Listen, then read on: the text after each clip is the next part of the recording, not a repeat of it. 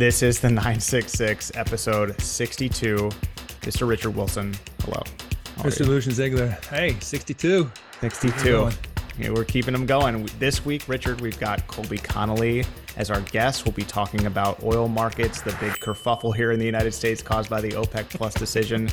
Some more on that hot topic in just a few moments with Colby. Really a great conversation, Richard, we have coming up. There's also a lot of other stuff going on that we want to get to this week. Richard, new statistics on Saudi Arabia's population. We'll be talking about Riyadh season 2022, which kicks off next week, and more. Before we get going, subscribe to us wherever you're getting this. There's a red button on YouTube. It says subscribe. We really appreciate it when you do that there. And on Apple Podcasts as well. 29 platforms still, Richard. Jeez, I'm not getting to the 30th. I know. We're almost to 30. We're getting there. Yeah, but we add one every episode, and sort of like adding listeners and countries, you know? Yep. The 966 going global. It is going global, and we're almost 1 year old, Richard. I don't know when our birthday is, but it's got to be coming up here. I think end of October. October, yeah. But also, I don't even know if I count that, because that was our first. It was almost a pilot. And then, remember, we were thinking about doing it like once a month, once every 2 weeks. And we didn't really get into the current rotation, I think, until the beginning of this year. Yeah, I think that's right. We had a great interview with Abdullah Hassan from the G20. He was a Sous Sherpa with the IMF, and it was a great conversation. And we wanted to do those, and we also wanted to do sort of episodes in this sort of format. We had no idea we'd be on YouTube, so a lot is happening and changing still with this program. And then like a month later, we did that amazing feature with Lena Al-Maina, who I'd love to go back and revisit with all that's changed. But so those were the whole cycle, the whole frequency has evolved. So, you know, I'm still thinking we're, in terms of this format and the 966 as we know it, I count January 1 sort of as our start. So 2022. Let's do that. And then when we ring in the new year, we'll have our anniversary to celebrate as well. We also have talked about different formats going forward, in addition to the ones we're doing, serials and more in-depth dives. Yeah. If there were 36 hours in every day, Richard, we might be able to do that, but we're working on expanding the team here. So we're getting to that. We're getting to that. Richard, what's your one big thing this week? Well, before I get to that, the kerfuffle is a good one. One of the nice things about the 9.6, one of the things I like is that we're nimble. We can move quickly. Mm-hmm. And because of that, we invited Colby Connelly, who's a senior analyst with Energy Intelligence, which is one of the leading oil and gas analysis firms. I mean, 60 years old, 70 years old, but it's really well established. But he brought some really good insight on this kerfuffle, which is quite a furor. So anyway, yes, it's a good episode. But my one big thing, on May 19th, 2022, Saudi Arabia launched its fifth housing and population census. It's to be implemented by the Ministry of Health and the General Authority for Statistics. The last census was in 2010. Lucian, you may remember, we did a Yella segment on this in May, and it discussed sort of a humorous and completely on-target government public service announcement. Do you recall that? That encouraged Saudi citizens to refrain from their natural instinct to invite census takers into their homes for food and refreshment. Because they would never get the job done. So apparently the Saudis took that to heart and, you know, suppressed their, you know, sort of innate hospitality because the census is in. And when it was launched in May, they basically said that the findings and all the data would start to be rolled out this quarter, fourth quarter, so beginning in October. So we have the early sort of top line results from the 2022 census. And they are. Saudi Arabia's total population in 2021 was 34 million. That'd be a problem. 34,110,000. Up 16.8% from 2012's 29,195,000. So the annual growth rate has been 9.3%. Breakdown of the Saudi population between Saudis and non-Saudis is 19,363,000 Saudis, 14,747,000 non-Saudis. Age group below 15 years, 24.5% of the population. Between 15 and 64 years is 72% of the population. So again, that's the top line numbers. and we can expect more data to be announced, especially regarding housing, demographics, et cetera. But these are early returns on an important study. As mentioned, it was done. Last one was done in 2012, in 2010 actually. This one was delayed, obviously, because of the pandemic. So there you have it. Those are the latest big numbers from the Saudi 2022 census. A very heavily caffeinated, highly caffeinated census. If they were unable to resist the lure of bringing in for coffee, really cool stuff, Richard. It does show that Saudi Arabia is growing very quickly. We did a sort of a featured article on this on our website, suscg.com this week, and had some data that was more forecasted from worldometers.com or worldometers.info, which I discovered during the pandemic is a really good tracker of COVID cases locally and globally. And they use some of the current numbers, like these numbers coming out, and then they forecast what's coming up next or what's going to be announced this year. So they said roughly 36 million by the end of this year, but we won't know because these numbers are from 2021. But either way, this is really cool. Really interesting stuff too on the population. 25% you said under 15, which is a key number. That's a lot of youth in Saudi Arabia, which has sort of been a thing for about a decade. Yeah. But it kind of highlights how young Saudi Arabia's population is. It's not as young as it used to be, though, a few years ago. I think that it's because Saudis are having fewer kids. The nature of the family dynamic has changed a little bit. So it's a little bit more expensive now to have many, many, many children, as some Saudis do. So just really interesting stuff. Interesting stuff if you're in the B2B space, if you're in the G2G space. All this stuff is really good to know about Saudi Arabia. And that's a good point. It'll be interesting when they come out on this, because I'll be interested to see the housing and the demographics. So, for example, yeah, all right. So birth rates might be probably declining, and why? But there'll be more nuclear families. I'm guessing, young families who aren't living with their 2 or 3 generations in a compound. They're living on their own in an apartment or a townhouse or a single family. Because there's more of that. I'm hoping it returns a lot of interesting demographic detail like that. So that is to come over this quarter. Yep. Very, very cool. I want to add too, 19 million Saudis, it's not a lot. No, I mean, no, it's not a lot. I think this is something that Saudi Arabia is aware of, and in terms of their planning and stuff, they're always they have to be alert to the fact. Because, so for example, if you look across the Gulf, Iran is 86 million. Look across the Red Sea, it's Egypt's 106 million. Pakistan 230 million. Obviously, on the Arabian Peninsula, Saudi Arabia is by far the largest population. I think the native population in the UAE, the Emiratis, is just over 1 million. Qataris would be significantly less than that. The point being is Saudi Arabia has never thought of itself as the kind of country that could just in terms of population is huge, and I think they try and manage their foreign relations and manage their security issues and that sort of thing with that in mind, remembering that there's still less than 20 million Saudis in the country. And more Saudis, but less than 20 million. They're obviously in the throes of Nitakat, which is ongoing and constantly changing and updating. And actually, Richard, that's been over a decade now. I think that's been 2011. implemented 2011. So yeah, over a decade. So I mean, that's a challenge too. Is sort of it's related to employment, but getting these Saudis into jobs and then getting these expats out of the country that were there to work. So it's a very fluid situation. But just for our listeners or viewers, it's interesting, and we've talked about this, Mohammed bin Salman's vision down the road, 2030, 2040, is basically a 50-50 split. Mm-hmm. He sees 40 million by 2030. And when he talks about NEOM and the line and that sort of thing, and what he sees even further down the road is 50% Saudis, 50% expats. And which is an interesting vision, and I think it's a healthy vision. It's the more capable and willing people who want to come to your country, the better for the country.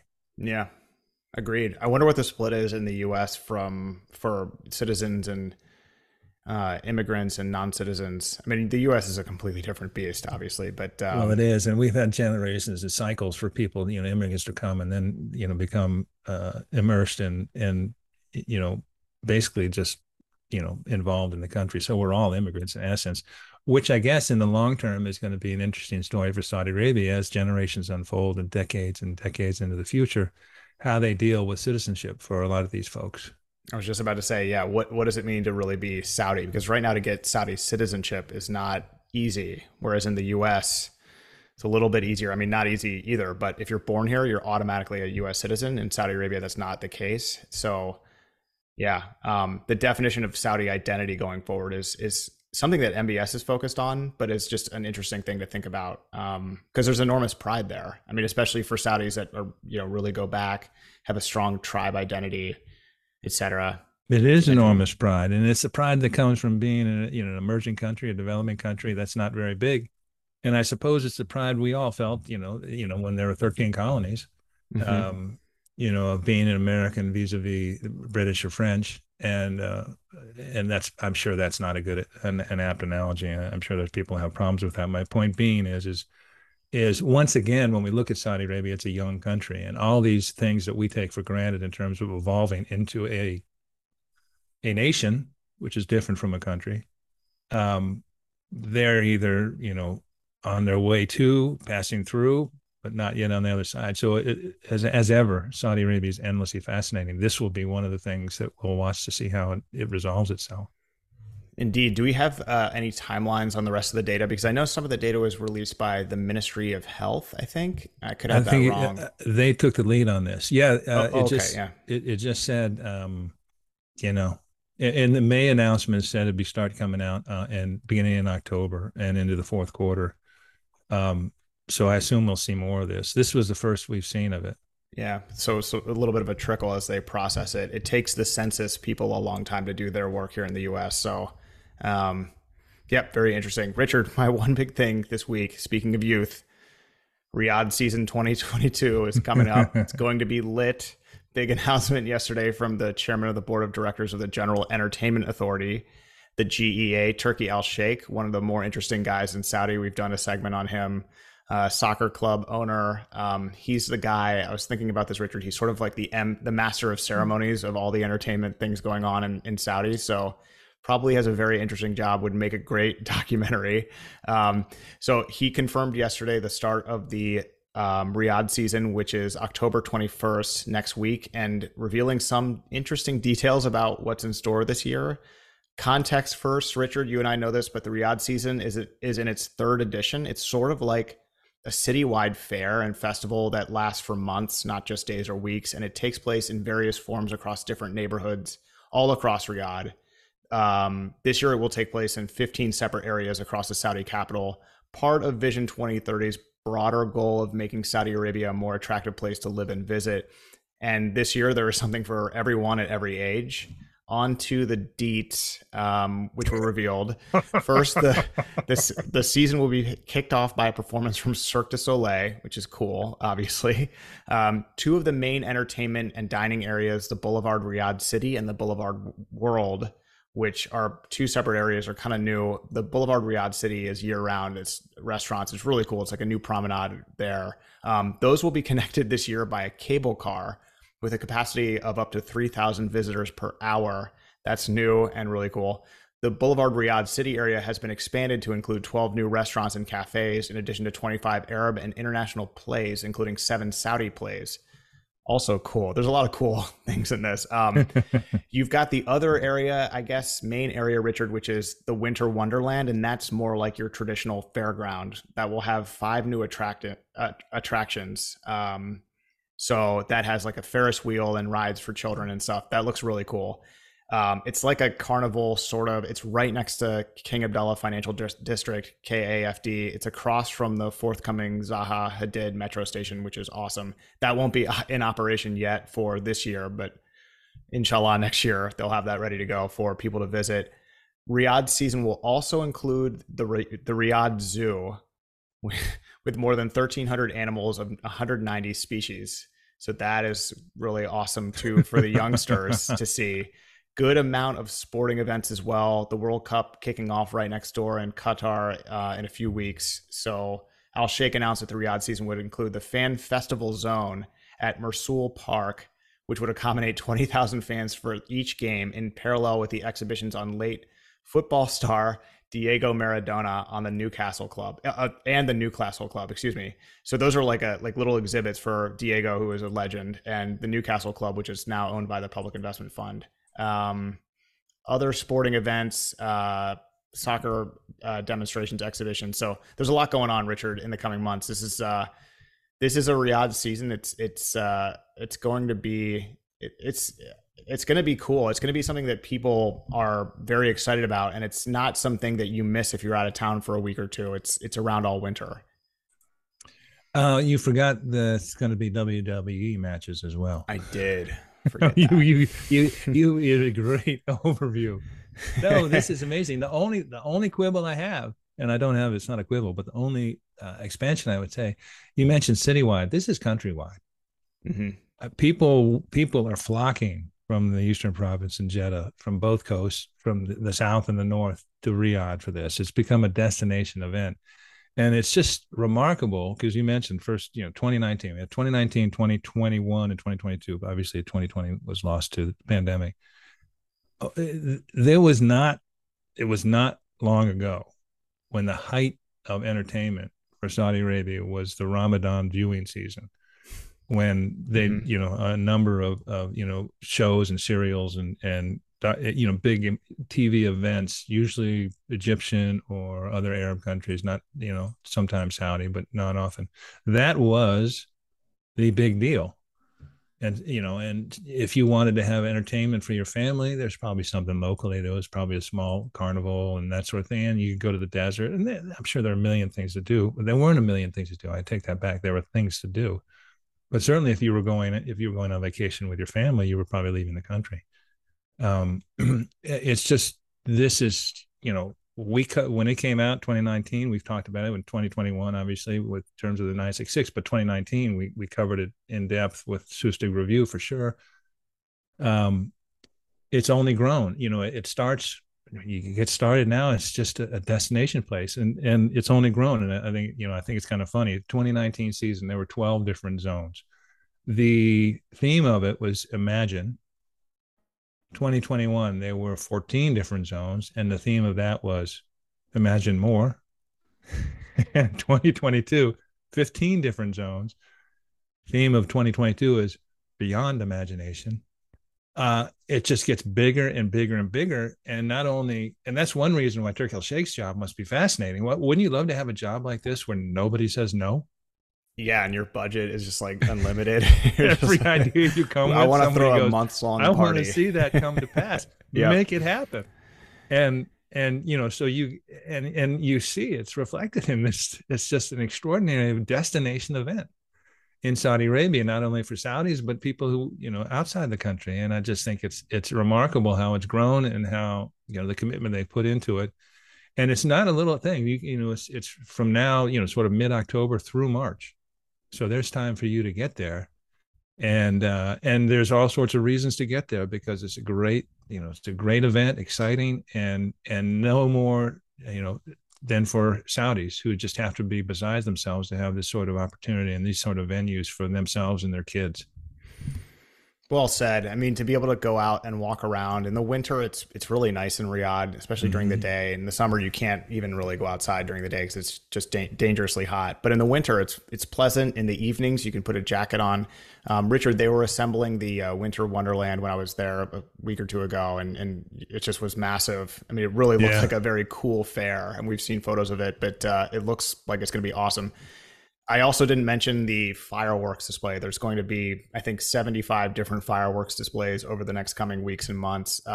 Looking online now, Richard, I didn't see this before, but just as you were talking, they do some drone art stuff where they fly a bunch of drones up in the air. I think China did this at one of the Olympics recently, but it's like, I'm looking at one that's just, and I'll try to include this, actually, it's a huge picture of MBS, but created with drone lights, and it actually looks amazing. But there's just like a bunch of stuff like this. And this is what I mean. To be Turki Al-Sheikh, somebody, hey, what about drone art? Yes. Yeah, but What it's about like, a zoo, 190 animals? Yes. do it.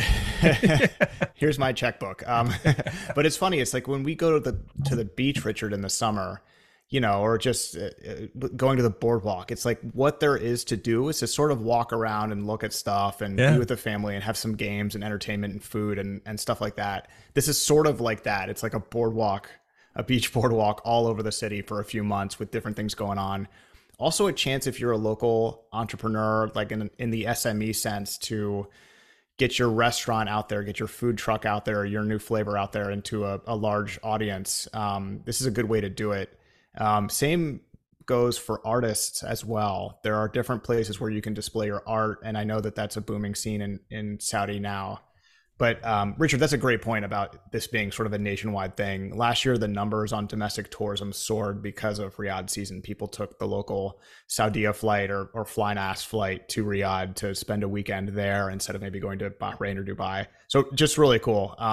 We will feature, and if you're watching this on YouTube, you've seen it already. We'll feature some photos and art and videos from previous Riyadh seasons, which are pretty impressive. So Awesome stuff. So awesome stuff.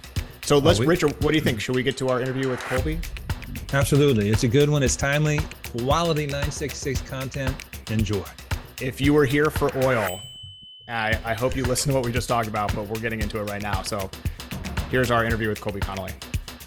We are speaking now with Colby Connelly, senior analyst with energy intelligence and a non-resident scholar with Middle East Institute. Colby recently wrote a piece for MEI entitled, "Did OPEC Plus Side with Moscow?" We're going to be discussing that with Colby. Colby, thank you so much for joining us today. Thanks for having me. Hey, Colby, I'm really glad to have you on. One of the nice things about the 966 is we can sort of do whatever we want. And we have, we're scheduled out, several weeks to a month. But this was an event happened. But before we get there, I wanted to give a shout out to Energy Intelligence. This is really a well-established outfit, 70 years. I think they first started publishing the Oil Daily in 1951. What's your major focus over there, Colby? I'm a senior analyst with the firm's research and advisory practice. I'm focused mostly on supply side oil and gas dynamics around the Middle East and North Africa. That includes OPEC, OPEC Plus, as well as a lot of energy transition dynamics. But I think there's really only one of those we're here to talk about today. Well, and I know you're deep in the weeds on this, which is why I'm delighted you can join us today. So, a little something happened last week, October 5th. OPEC Plus actually had her first live meeting, in-person meeting since 2020 in Vienna, Austria last week. And the big takeaway was they decided to reduce their quota by 2 million barrels a day, which was a bit of a surprise. I think people were anticipating a cut, but not maybe 2 million barrels. And as we've seen, and through our daily newsletter and through your work, Colby, it created a bit of a political firestorm over here in the U.S. And there's all sorts of things being, in the press and things being said, this and that. The reason we wanted to have you join us today is we sort of want to look at the market, at the dynamics, the actual mechanics of the market, what led to this decision, what might be the outcome. But so with that sort of intro, can you tell us a little bit about OPEC Plus's thinking on this? Yeah, absolutely. I'll break this down across supply and demand, kind of looking into to 2023, because that's really what this is about. Demand will paint a picture a bit more of where the market dynamics are for next year. I think the key word there will be uncertainty. But then I'll turn to supply, because that will focus on the Russia angle a little bit more, which is that's at the heart of the controversy. So that's the fun part, right? And I just preface also by saying that there's a lot of disagreement about this decision among people that I have a good deal of respect for. So I'll navigate this as delicately as I can and just try to keep it with just the facts here. The first thing I think that we ought to understand, actually, even before I get into the demand side, is that the 2 million barrel per day cut that was announced in Vienna is not an actual 2 million barrel per day cut. it will come closer to probably something in the range of 1 to 1.1 million barrels a day. That has to do with a lot of the actual constraints that the organization has. I'll get into that a bit more on the supply side of things. But running the numbers and looking at where reductions can actually be made from producers that are hitting their quotas each month, we're really looking at something that's closer to 1 million barrels a day. Of course, when you mentioned earlier that a lot of people had expected a much smaller cut, that would have been commensurate with what I'm talking about now, in the sense that we'd have something, if the cut were 1 million barrels a day, it might be, say, closer to 500,000 or even lower than that. So that's really kind of, I think, the story behind some of the sticker shock, so to speak, that we had coming out of Vienna last week. But going into what the market looks like for 2023, there's a lot of volatility and a lot of uncertainty right now that makes forecasting particularly challenging, much more so than it has been in previous years. And I think a lot of people would probably argue that it's even less certain than when we were looking at the sort of COVID rebounds a year or so ago. And I'm trying to explain some of the variables that impacted the OPEC plus perspective here somewhat. So if I'm framing things that way, that doesn't necessarily mean it's our house view. But one of the major things that is impacting the economy more broadly, but oil markets aren't spared, are the interest rate hikes that you're seeing coming from the Fed and other central banks around the world. That's led to a very strong U.S. dollar. Crude oil and a lot of refined products are, as you probably know, traded in U.S. dollars. So this is particularly difficult for large developing countries. The cost of their imports can kind of go up overnight with some of these moves. Similarly, we're looking at possible recessions around the world. I think at the stage we're at now, it's more a question of when rather than if we get there. Recessions are kind of, I think, self-explanatory for their impact on demand, but with a range of opinions on when that's actually going to take place. An organization like OPEC Plus making a decision on supply action is particularly challenging. And in China too, a thing that's had a major impact on demand is these zero COVID lockdowns they've got. That if it hits an industrial region or particularly populous region and shuts everything down, that can take a significant chunk out of oil demand. And it's something that's difficult to predict. I mean, I don't pay a ton of attention to China internally, naturally, but headed into winter with infections, potentially going back up, that's something we may see more of. So China has a huge ripple effect, of course, across oil markets when their demand is impacted. Well, it's fascinating, I guess, to see the different sides. And so the OPEC's a monthly report came out today. Right. This is the 12th October, and it significantly lowered its global gross domestic product forecast from for 2022. It dropped it from 3.1 to 2.7, from 2023 3.1 to 2.5, and it cited specifically elevated inflation you just talked about, rising interest rates, and geopolitical tensions. IMF just came out with its report, and it moved down its forecast for 2023. We see possible significant COVID lockdowns in Shanghai and Shenzhen, just as you pointed out. There's a lot of things that we don't know how it's going to play out. And from the OPEC side,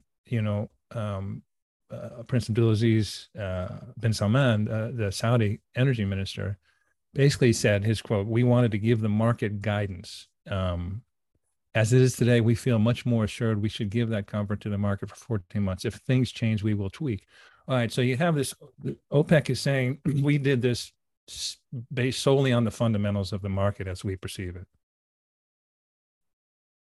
In the U.S., it's simply, why are you siding with Russia? And let's break that down. How does this impact Russia? And we'll get into some other aspects of it that might have played into the OPEC plus decision. But how does this impact Russia? Well, there are some Russia-related demand factors here too, and they are all things that, for maybe for the exception of one, OPEC plus has really found difficult to try to project the direction of the market with. And I'd also point out that OPEC plus, or I say OPEC rather, for its internal reports that it produces, I mean, they generally have a different view of the market than a lot of other forecasters, those being, IEA or US EIA here. But their projections certainly, I think, have the potential to shape the supply impact quite a bit more. But back to the Russia-related demand factors that I did mention, one of them, which is the more minor one, is something called fuel switching. That's likely to be concentrated in Europe, and that's because of scarcity of natural gas. Obviously, they're certainly not getting anything through the Nord Stream pipeline anymore. And so you'll have power generators that will switch over to liquid fuels, using diesel, maybe in some instances fuel oil. That pushes demand upward. And it may not only happen in Europe with gas markets being tighter. But the things that really do impact Russia here, and that OPEC plus has been kind of expressing its frustration with, are really a lot of the EU and G7 policies on Russian crude and refined products. So the EU will have embargoes on importing Russian crude that will come into effect later this year, and one on refined products early next year. It's difficult to see exactly how implementation of that is going to go. Nothing like this has ever been done before. And even more volatile really is the potential for the impacts of this G7 price cap. And that's sort of a product of the US Treasury. I think that the design philosophy was to limit Russia's income from oil exports while not totally blowing up the trade of Russian oil. But we just had our annual conference in London last week, the Energy Intelligence Forum, and there were a lot of attendees who were vocal about how confusing this policy is, and some pushback on it just for the amount of confusion that it's created. It's not clear what the implementation of the price cap is going to do to the market just yet, and past the volatility that policy itself may bring. There's likely to be some form of a Russian response to it as well. I mean, Russia's been quite vocal about not selling oil products to countries that implement the cap. So we may be seeing a continued cycle of some of these tit for tat moves here.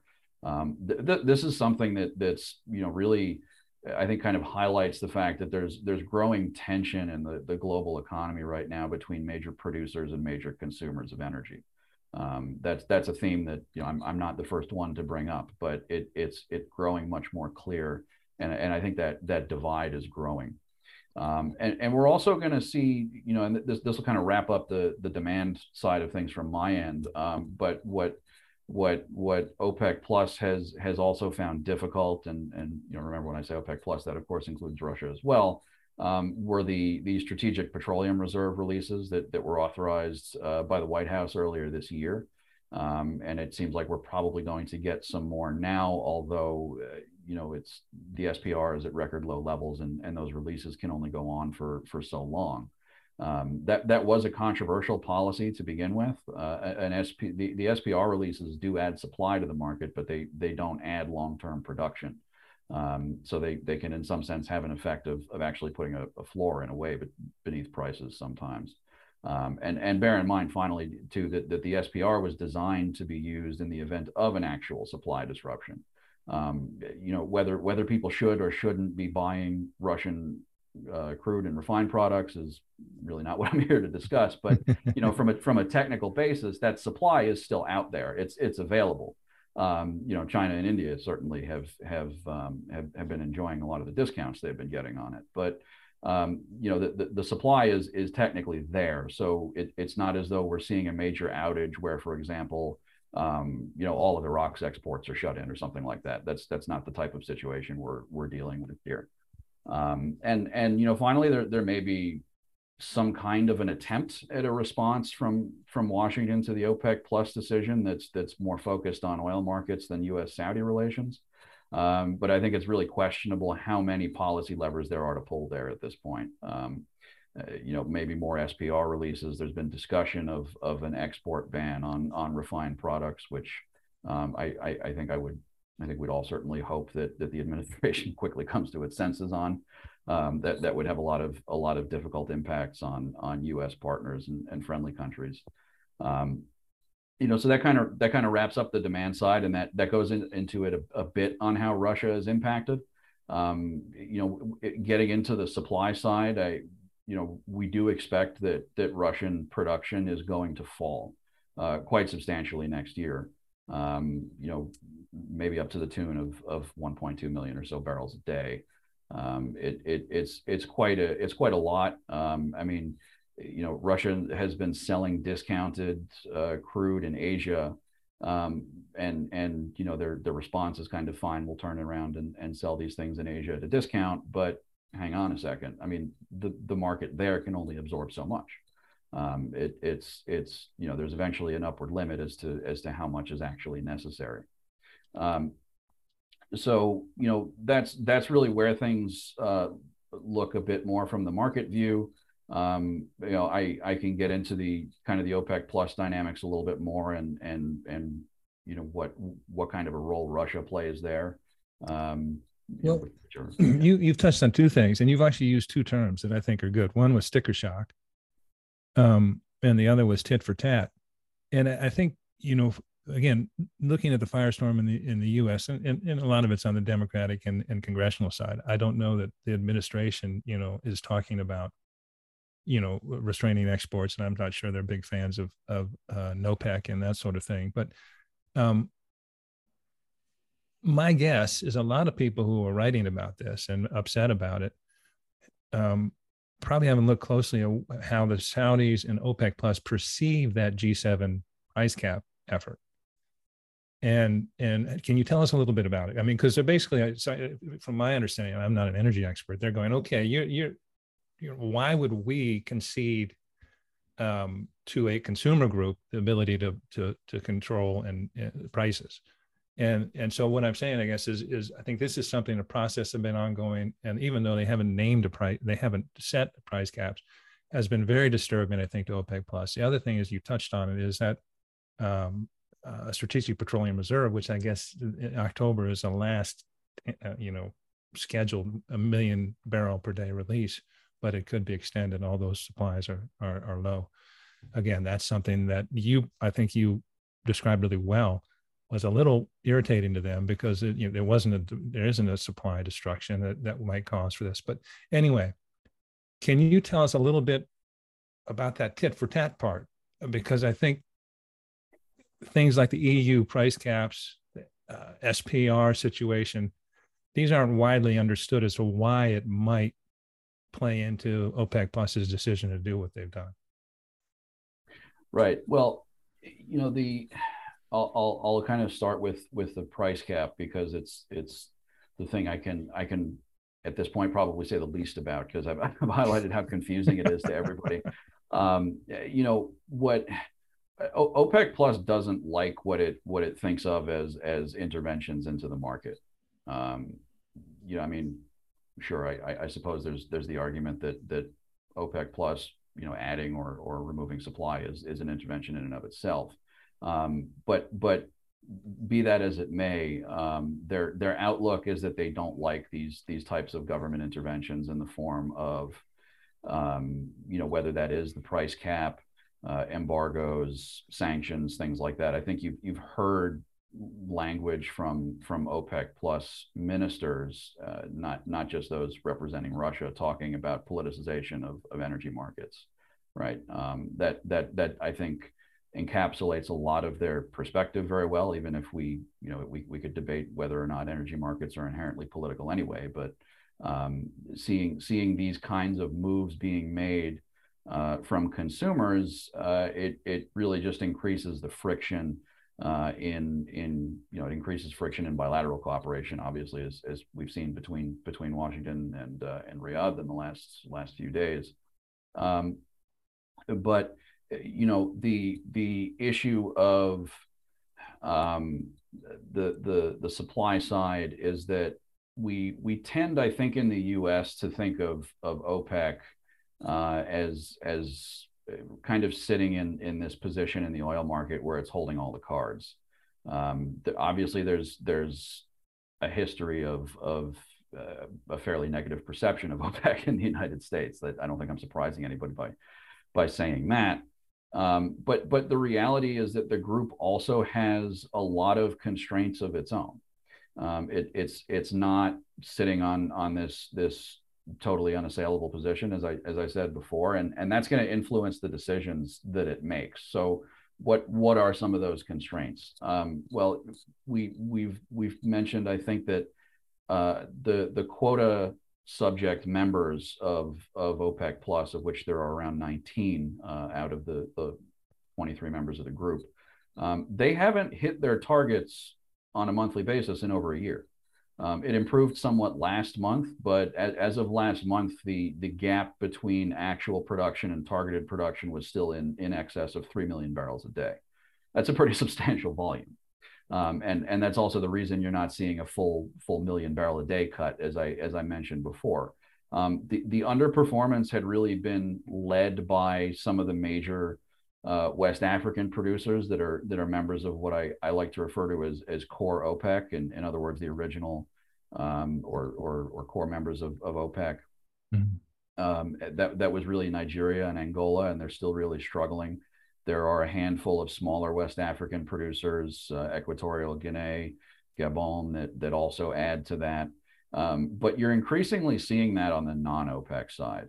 A big part of that has come from Russia. Russia has been, well under 1 million barrels a day in terms of its quota for a couple of months now, as well as Malaysia and Azerbaijan that have struggled to hit targets as well. So what this means is that when the group comes up with a number that it wants to use as part of a market balancing strategy, they really are dealing with a set of numbers that exists only on paper. The quota system that OPEC Plus has been plainly broken for an upwards of a year now, and they may be moving back towards ways to try and address that, to try to fix it. But it is certainly something that they have to deal with, both in terms of how they approach their market strategy and how they think about making decisions long term in the future. And Russia plays a big role here. So it's the accusation, I think, of the black and white OPEC Plus or Saudi Arabia sided with Moscow is extremely reductive, and I can get into some of the numbers on why that is.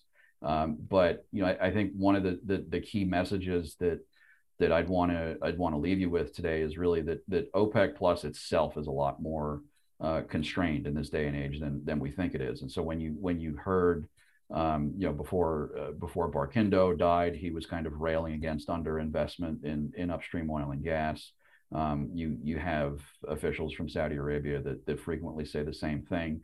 That's part of the reason they're saying it. It's not just because they want more money for the industry or something like that. It's because they really don't want to be looked at when prices are high and say, well, why can't you raise production? They don't like getting rid of that spare capacity cushion that they talk about. So it's a position that they really don't like being in a way. Well, it's a drum they beat very loudly and persistently for some time now. I know the energy minister has spoken frequently about it, as well as others, and also the UAE energy minister. They've all talked about underinvestment, and they've all shown real irritation with the U.S. and saying, look, you push the energy transition so hard, you've dissuaded, significant investment in fossil fuels in favor of renewable energy. And you can't be surprised this is where we are, is what they're saying. And also, we don't want to be your whipping boy because this is where we are. Well, and that's the fascinating thing about this, and it's a little frustrating thing about this. The OPEC is saying we made this decision strictly on technical market information and data, and in the U.S. In particular, it's seen solely as political, and clearly there's a communication breakdown, there's a messaging breakdown.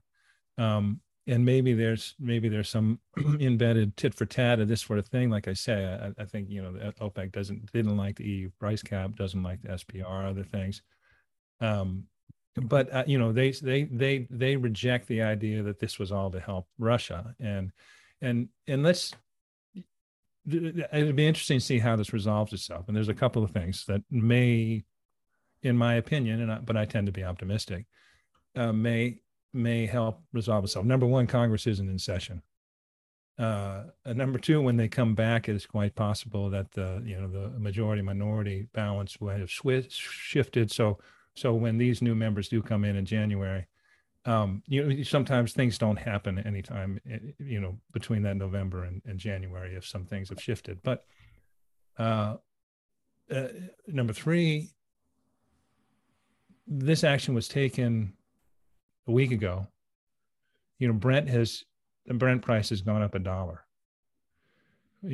What you're seeing, it'll be interesting to see how it plays out. It may play out exactly how the Saudis see it, in that there's significant reduction in demand that this won't move the price significantly up.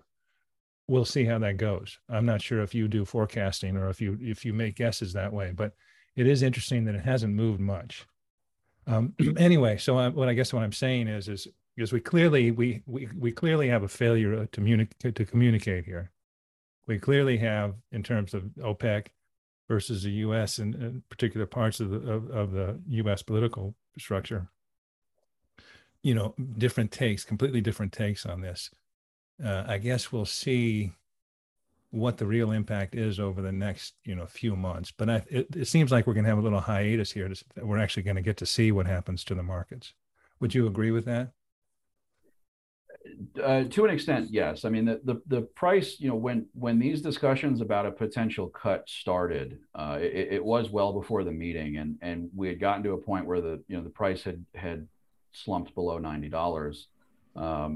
Flirting with the mid $80 barrel range, and Brent is now above 90 again. I mean, you've heard about the kind of the jawboning effect in the past. I think that got used a lot more when Biden was initially talking about the SPR releases. I mean, I think the price action that you saw immediately after the meeting wasn't particularly notable because that outcome was to a large degree already priced in. There was talk of a cut before the meeting happened. Obviously, the scale was much larger than expected, and it's quite possible. I mean, as the months move on, we're going to see some of these policies come into effect, and we'll see the effects they take. I mean, I think whoever makes the right call on oil from now before, say the first quarter of 2023 is probably going to be dining out on that for a while once they figure out they're right. But that's an interesting point you made about the congressional factor. I mean, I think reading and I'll avoid straying too much into the policy side, but reading some of the commentary that's since come out from the Republican side of the aisle, it doesn't seem like there's as much of an eagerness to turn this into something totally adversarial. I mean, look, it's not to say that nobody was confused by the scale of the cut. It's not that there isn't any room for debate about that. That's certainly not the picture that I want to paint. But the idea that you can say that because this sent prices up, it ostensibly helps Russia. It's a lot more complicated than that. And the quick breakdown for Russia being so critical to OPEC plus is that, I mean, first of all, Russian cooperation with OPEC plus isn't a new thing. It's been around for upwards of 5 years now. The Declaration of Cooperation was renewed at this meeting, so it'll be around more than likely until the end of 2023. But when I was talking before about capacity on paper, OPEC Plus, of the 19 members that are subject to quotas, has around 45.5 million barrels a day. The production baseline, which is not Russia's actual capacity, but it's a number that gets used to determine its quota, is 11.5 million barrels a day. So that accounts for around 25% of OPEC Plus capacity on the whole. When you talk about the non-OPEC members, of which there are 9 that have quotas, that's 15.2 million barrels a day in capacity, again, on paper. But Russia makes up 76% of that. So really, this organization is as something that's attempting to balance the markets or influence the markets. It's not viable without Russia.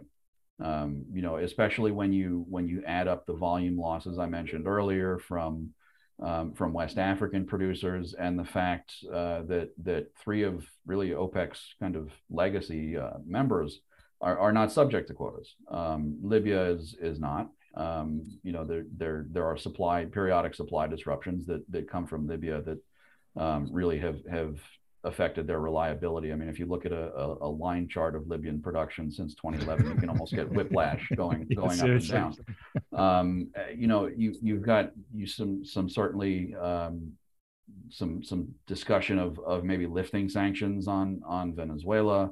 But they're mostly offline, and Iran, as we all know, is heavily sanctioned. So those are 3 fairly large capacity producers that OPEC Plus can't really factor into its market balancing strategy, because they are either under sanctions, they're offline, or we just don't know where their production is going to be.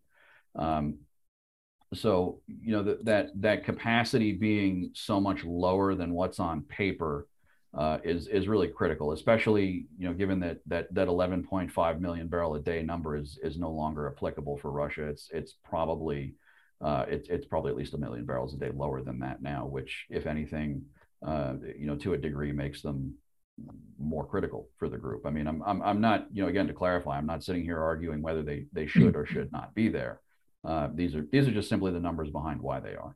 If you're looking at things purely from a market-oriented focus, it's certainly not unanimous that the OPEC Plus decision was a totally technical decision. Of course, that's going to be the public line. I don't want to present the idea that the decision they made is something that people who do look at the market very often are going to go say, oh, yep, that makes sense, because there was a lot of confusion. I think the scale of it was a big part of that. But the other thing, I think, that one final point, and I'll just leave it at this, is that bear in mind they do have a meeting coming up on December 4th, and they will still be meeting, even though this production policy has been extended until the end of 2023. That doesn't mean it's going to remain unchanged. I mean, if they see fundamentals shifting in a way they don't like, they will add supply. I don't think any decision that OPEC Plus ever makes is totally disconnected from politics. I mean, how could it be? You have to get like 23 oil ministers together and get them to agree on something, right? There's of course there's going to be politics. It's not rocket science. But I think where it gets so hyperbolic for me is the idea that it's like being done directly to influence the midterms and stuff. I mean, even if that's maybe Riyadh sees that as a fringe benefit. I don't know, but I mean, it's such an enormous decision in terms of world oil markets. Like it's hard to see a congressional election being front and center there. Colby Connelly, senior analyst with Energy Intelligence and a non-resident scholar at the Middle East Institute. Colby, thank you so much for joining us. Great discussion. We really appreciate it. Oh, great. It was great talking with the both of you. And again, thank you for thinking of me and having me on. That was our interview with Colby Connelly. Really great discussion. You can watch all of these interviews, segments on YouTube if you want to just get one part of the pie instead of eating the whole pie.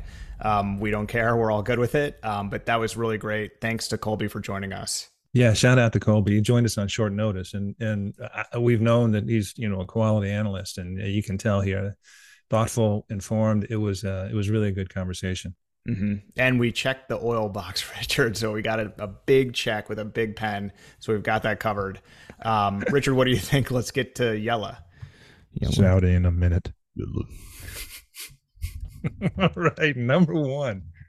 Women no longer required to bring male guardian to Hajj and Umrah. Saudi Arabia has made the historic decision to allow women to attend the Hajj and Umrah pilgrimages without a mahram or male guardian. Speaking at the Saudi embassy in Cairo, Tawfiq al-Rabia, who we know, former Minister of Commerce, quite capable guy, also former Minister of Health, currently Saudi Arabia's Minister of Hajj and Umrah, said, quote, "A woman can come to the kingdom to perform Umrah without a mahram," unquote. The announcement ends a decades-long rule imposed by Saudi Arabia, although exemptions have been given to females attending the Hajj or Umrah pilgrimage with large groups of other women. Yeah, this is a small step for women in Saudi Arabia. It's also a small step for men in Saudi Arabia. If they, don't want to go and don't want to be the mahram, then they don't have to, which is cool. This isn't going to get a lot of press, Richard, but this is significant, and this is significantly impactful for some who, don't have a mahram that's physically able, or there's a lot of stuff going on. So this is very cool. Yeah, Dr. Tawfiq Al-Rabia is a really brilliant guy, and in a good spot here with the Ministry of Hajj and Umrah. But yeah, this is interesting. It is, and people will focus on the human rights aspect of this. It's a good one. It's important, and that sort of thing. But there's also the Saudi Arabia is trying to set up an environment where doing the Hajj or Umrah is much easier. I mean, they've centralized their booking through the Nusk, and they've got some new digital platforms. They're trying to really formalize and rationalize and make things easier if you want to book a trip and get there and stay. This is a big impediment. So 50% of the 50% of the Muslim population, you can't just go, all right, I need to find a date. I need to earn some money, set aside some money to do this trip that's extremely meaningful to me. And oh, by the way, I have to find a guardian or someone to go along with me, which just complicates it even more. So for, the world, it makes it much easier to get there. I think it's important to point out that in Saudi Arabia in 2019, so 3 years ago, women, were given the permission. They no longer needed the permission of a male guardian to travel. So that this really doesn't apply so much to Saudi women. It applies more to Muslim women all over the world, and it's an important step. We talked recently, Richard, I think it was either last week or the week before, about using AI in the Hajj and Umrah to sort of make it a better experience for all of those doing it. And, it's just little changes like this along the way, incremental stuff that is going to add up to a much better experience, like you just described, than maybe in 2015 or 2014, when it was just like, a very big ordeal to do. So a lot of investment going into that, and it's good to see this. It's also interesting that he made the sort of announcement, very straightforward announcement from the Saudi embassy in Cairo, which I guess he was visiting for professional reasons, but just an interesting story here. So it'll be interesting. It'll be interesting too. A lot of the AI and other things is they're trying to make the experience safer. So they're understanding traffic flows and managing crowds and any number of things that AI might give you a leg up on. If you eliminate the mahram, that also adds a security aspect that you have to be alert to. So you've got a lot of unaccompanied women in the midst. Let's say if it's a Hajj, 2.5 million. But if it's the Umrah and the Hajj over the course of the year, it's 8 to 10 million. So you've got a lot of unaccompanied women you have to make sure are safe. And and they can have an experience that without feeling threatened or harried or harassed or anything, because it's not, in this milieu, it's not just Saudis, it's from people from all over the world. Mm-hmm. And some pilgrims, even though it's a important religious and spiritual event, may interact with women, unaccompanied women, in a way that's not acceptable. So anyway, I guess what I'm saying is any decision has consequences. As opposed now to a woman who might be coming with their brother, their husband, their son, they're now unaccompanied, and you have to make sure they're safe and they feel safe. Especially because this is, if you want to make the Umrah, Hajj and Umrah really attractive and have more people come, you need to make sure your public relations and you can't have bad events or bad reporting or things that go wrong. You really want to be alert to that. So anyway, all I'm saying is any little decision has other consequences. This is a big decision. It'll have big ramifications, and I'm sure they'll address it. I'm sure they're aware of it. Yeah, and Richard, this transitions to the next Yella number 2 very well. But I don't know if you've seen the documentaries on Netflix on Woodstock. I think 69 and Woodstock, specifically Woodstock 99. Yeah. Oh my goodness. I actually watched it on the flight back a few weeks ago and was just blown away. I mean, managing huge crowds of people is very, very difficult for festivals or concert or not. Man, what a nightmare that was. Still have nightmares watching that. That's not really my scene anyway. The music looked great. The experience looked bad. So yeah, I mean, Saudi does that annually, but with 2.5 million people. So it's kind of amazing. Yella number 2, Netflix has previewed a selection of upcoming films and shows aimed at the Arab world and hailing from Saudi Arabia, Kuwait, the UAE, Egypt, and Jordan. The global platform has been steadily making inroads into the Middle East and North Africa since 2015 in the face of fierce competition from local players such as MBC's Shahid VIP and Stars Play.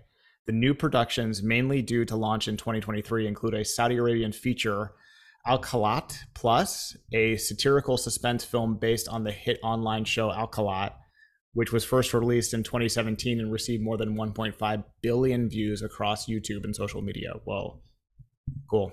1.5 billion, that's a big one. Yeah, this is, the first your one big thing was Riyadh season, which we pointed out was introduced in 2019, and it's fun to see it now. The third season gets bigger and bigger and more attractive, and now Saudis are accustomed to it. I mean, this Netflix Telfaz 11 agreement was signed in November 2020, so just under 2 years ago, and here they are. The agreement at that time was 8 new films, and they're coming out with a couple now, because they also announced a second Telfaz 11 feature, The Matchmaker. Billed as a psychological thriller film with a supernatural slant. The film is set against the backdrop of the rocky desert landscape of the World Heritage Site of Al-Ula. So that's pretty cool. I mean, 2020, you sign it, and now you've got a Netflix, a couple Netflix shows coming out. One of them, shot in Al-Ula. It's just this is how progress is achieved. You just keep moving forward and you set things in motion, and then you start seeing results. Yeah, and hopefully you discover a larger audience outside of the region with these films getting into English subtitles. I know that was big for Latin American films in the last decade or so, even more than that, obviously. But like one of Netflix's biggest shows is Narcos, and it's completely in Spanish, which is interesting, or primarily in Spanish. So very, very interesting stuff. I want to add on this a little addendum on Netflix, as Netflix and Saudi-based SPT, which is Studio Production Training, have teamed up to launch what's called Below the Line KSA, which is a development program that will help train and upskill 15 young talents in Saudi Arabia on set training and workshops focused in the art department and production roles. A big, one of the things we've tried to talk about on this show is that it's encouraging to see Saudi Arabia, when they look at something, they're just not going, okay, we want a relationship. We want to do a film with Netflix, or we want NBC does this or that. We want to build a whole ecosystem. And part of that is training young Saudis, so you can actually come to Al-Ula and film with Saudi talent, all the way from a grip to a videographer to all the technical aspects, set design, and this sort of thing. So it's interesting to see they're trying to backfill not only from the marquee stuff, but all the way down to the operational implementation stuff. stuff. That's quite informative, but Stuff. you understand what I'm saying. They're Mm-hmm. they're trying to make it a whole ecosystem, because also inevitably, this kind of getting into this sector is not only there's a showcase part of it, and there's the satisfaction of seeing something that has Saudi creativity out to the world, but it's also, we need to create jobs too. We want to see it create jobs and build technical capabilities and skills within our citizens. So anyway, it's a nice up and down sort of approach. Yeah, and Netflix sees a huge market in the region. That's why they're doing this and why they're making the investments, which is very cool. So Number good three, stuff. Saudi Arabia's industrial production rises by 16.8% in August. Saudi Arabia's industrial production increased by 16.8% in August compared to the same period a year ago. This is according to the General Authority for Statistics. The growth in IPI, Industrial Production Index, is primarily driven by high production in three subsectors: mining and quarrying, manufacturing, and electricity and gas supplies. The growth of the IPI turned positive in May 2021 and has been growing continuously since then. This comes after negative trends witnessed during 2019 and 2020 due to the impacts of the pandemic. Yeah, I mean, this just kind of speaks to the momentum the Saudi economy has right now, and then what's driving the momentum. So, according to the same report, Richard, which was in Arab News and cited the report that you mentioned in GA Stat, which is a lot more detail, but mining and quarrying grew by 15.5% in August from a year ago. And that's sort of tied into as the kingdom increases oil production to its highest levels, 11 million per day, 11 million barrels per day in August. Excuse me. When compared with July 2022, mining and quarrying witnessed a month-on-month growth of 2.2% in IPI activity. Richard, we've talked a little bit about the Hanagia mining operation just awarding its bidders. Mining and minerals is massive in Saudi Arabia now. It's a new kind of renewed focus for Ma'aden and the government. So they're pleased to see this data. Absolutely, and it sort of speaks for itself. They're on a nice run here. It's actually slowed down a little bit over the last 4 months. It hit a 26 year on year growth high in April 2022. So it's coming down a little bit from that, which is understandable. But yeah, it's great to see it in things like mining and quarrying and manufacturing and electricity and gas. These are sectors that they want to see grow, and they're two of them are non-oil largely. So it's a good report, and they got to make hay while they can, because I think they're counter-cyclical in terms of what's going on in the rest of the world. They're growing, the rest of the world is contracting. They want to see this last as long as possible. Yeah, and to that point, the IPI has slowed for the fourth month in a row. So it was hot. It's slowing down a little bit, still growing, but yeah, they want to see it keep it going. So yeah, interesting. Richard, yellow number four. It's amazing how quickly you can lose track. Venture capital funding for MENA startups hits 2.3 billion and is on track to beat the 2021 total. Venture capital funding for startups in the Middle East and North Africa rose 20% annually to more than $2.3 billion in the first 3 quarters of 2022, putting it on track to potentially surpass the total investments attracted in 2021. This is according to a study carried out by Magnet. Funding reached $512 million in the third quarter, which was the lowest since the first quarter of 2021. Magnet said in its quarterly update, citing global economic and geopolitical factors. That, however, put total funding in 2022 at more than 80% of the 2021 level, leaving the industry with a full quarter to match or even surpass last year's total of about 2.8 billion. Yeah, good story. We love Magnet. They do great work. It's real insights into the VC environment in the region, and it's a little bit like the IPI we just talked about, in that it's on track for a record year, another great year. It slowed down a little bit last quarter. So just for Saudi, they talk about the key retail, basically the key sectors are retail, services, e-commerce, and government. Again, Egypt, UAE, and Saudi Arabia all retain the three top positions in terms of funding value and numbers of deals. Fintech, leading industry during the period, 94 deals valued at 747 million. So what they're saying is that, they set a record in 2021. They're on track, even though the third quarter was a little slower. That was 2 point that they're on track to beat the record. What I found most interesting about this report was, Magnet has a little graph, and maybe we can include it when we do the segment. A 4-year venture funding evolution in Saudi Arabia. So through 3 quarters in 2019, 25 million. Through 3 quarters in 2020, 7 million. Obviously, we know why. Through 3 quarters in 2021, 224 million. But here's the interesting thing about that. 99 million of that, or roughly 125 million of that, were mega deals over $100 million, right?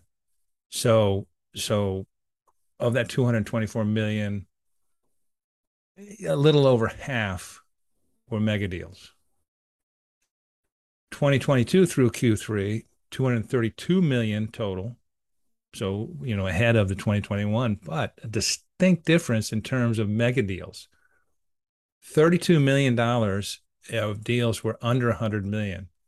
199 million were deals of over 100 million, which is, as compared to 2021, about 75 million more is mega deals, which is a reflection of a maturing market.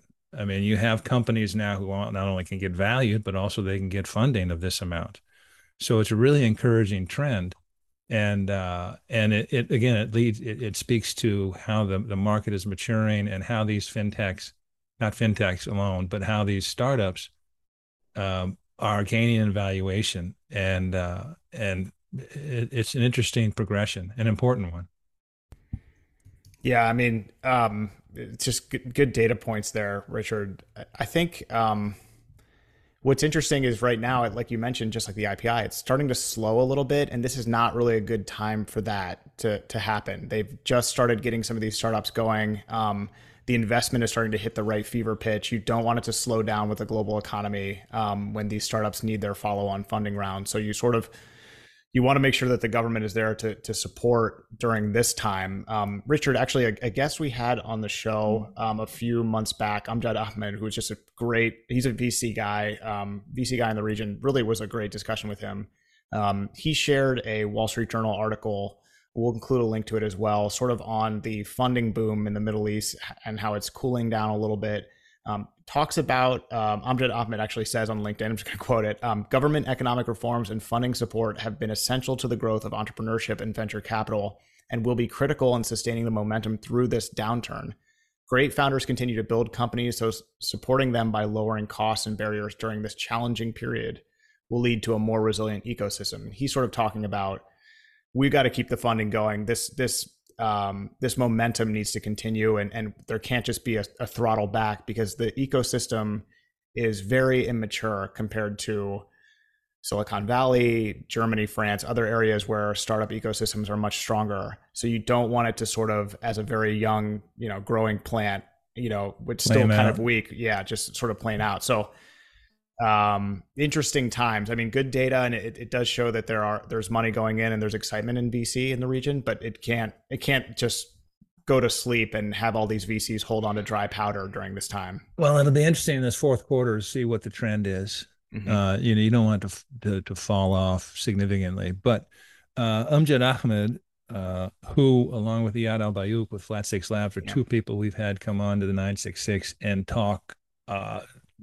just so informed, so intelligently about the VC and investment environment in Saudi Arabia and MENA. I think it might be time to get Amjad, or invite Amjad, back on. But either one of those guys would be awesome, because, geez, those were good episodes. And interesting times. Number 5, Saudi Arabia leaps ahead in World University Rankings 2023. Times Higher Education released the results of its World University Rankings 2023, which showed the UK's University of Oxford retaining its top spot for the seventh straight year. King Abdulaziz University has risen from 190 in 2022 to a joint 101 spot in the 2023 table, making it the highest ranked university in the Middle East and achieving the best ranking ever by Middle Eastern university in this table. Quote, not only has King Abdulaziz University risen dramatically to move within a whisker of the world top 100 to lead the entire MENA region, but other leading institutions have also made strong progress, and Saudi Arabia's overall representation in the world rankings has increased from 15 universities ranked last year to 21 this year. Enormous progress for Saudi Arabia's higher education sector. Richard, we had a different Abdulaziz Al-Nazi, Dr. Abdulaziz Al-Nazi on our program last week from King Saud University, recent winner of a very prestigious water prize. Sort of talked with him a little bit about the changes going on just at his local university. But this is just impressive. This is part of a longer haul strategy from Saudi as part of Vision 2030. And it's one of the ways it's really sort of a demonstrable progress is the maturity of its higher education sector. He mentioned, and he talked specifically about essentially the resources that are available to him. We talked about research and development as opposed to his experience at the University of Cincinnati, where he was part of a team that won the Prince Salman International Water Prize. Big prize, creativity prize, really an honor. And he spoke very positively about at King Saud University the resources that are available to him in terms. And he said two things. He said instrumentation. And what was the second thing? Oh man, now I'm blanking. Yeah. So, but we have to go. But instrumentation, obviously just the equipment to do it, and I think at that point he talked about the quality of his students. Maybe it had to be with the talent. Essentially, this isn't a wordy word, but instrumentation and talent. And so, and he talked about how impressive the students he has to work with now. And obviously this is reflected in this Times Higher Education. By the way, Times Higher Education is something that they really look at and they like to see because it's a ranking that's been done for years and it's highly regarded. I thought it'd be interesting to, so they were talking about global, Cambridge just outside the 100 top 100 and increased numbers of universities ranked overall in the Arab world. THE Times Higher Education also does a ranking. So in the Arab world, top universities in the Arab world, Saudi Arabia, King Abdulaziz University 1, King Fahd University of Petroleum and Minerals 2, Qatar University 3, King Saud University, where Dr. Abdulaziz Al-Nazi is a professor, 4, University of Sharjah, UAE, 5, United Arab Emirates University, 6, Abu Dhabi University, 7, Al Faisal University, which is part of the King Faisal Foundation universe, which is extraordinarily impressive. At 8, Imam Muhammad bin Saud Islamic University is 9, and then the American University of Beirut. So out of that top 10, let me go 1, 2, 3, 4, 5. 5 of the top 10 in the Arab are in Saudi Arabia. That's impressive. That's awesome. Good stuff. Richard, Yella number 6, rounding us out here for the week, episode 62. Saudi health plans 100 partnership projects worth $13 billion. Saudi Arabia has announced a major plan to involve the private sector in 100 health projects over the next 5 years, resulting in $13 billion in investment opportunities. The initiatives announced by Saudi Health for public-private partnerships include the operation of 2 new medical cities, a project to provide 900 beds for medical rehab and long-term care facilities, as well as restructuring 200 primary care centers and providing air medical evacuation services. This is according to Saudi Arabia's health minister, Fahad Al-Jalajil. Sorry about the name. Yeah, I think you got that, Fahad Al-Jalajil. And just part of that story, the ministry has restructured the procedures for issuing license and related regulations to ease investors' journey. And it recently launched a call center to provide services for the medical business sector.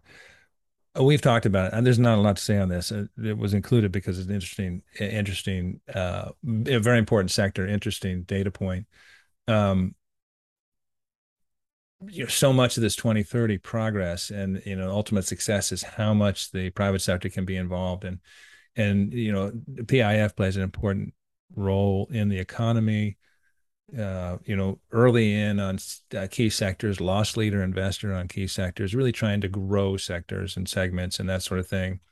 And there's always a concern that it'll crowd out private sector. So it's always good to see things like this, where there's a very concerted effort to make sure that these assets are going to be available, these opportunities, investment opportunities are going to be available, and specifically are available to private sector, because that's a key part of the progression of the Saudi economy.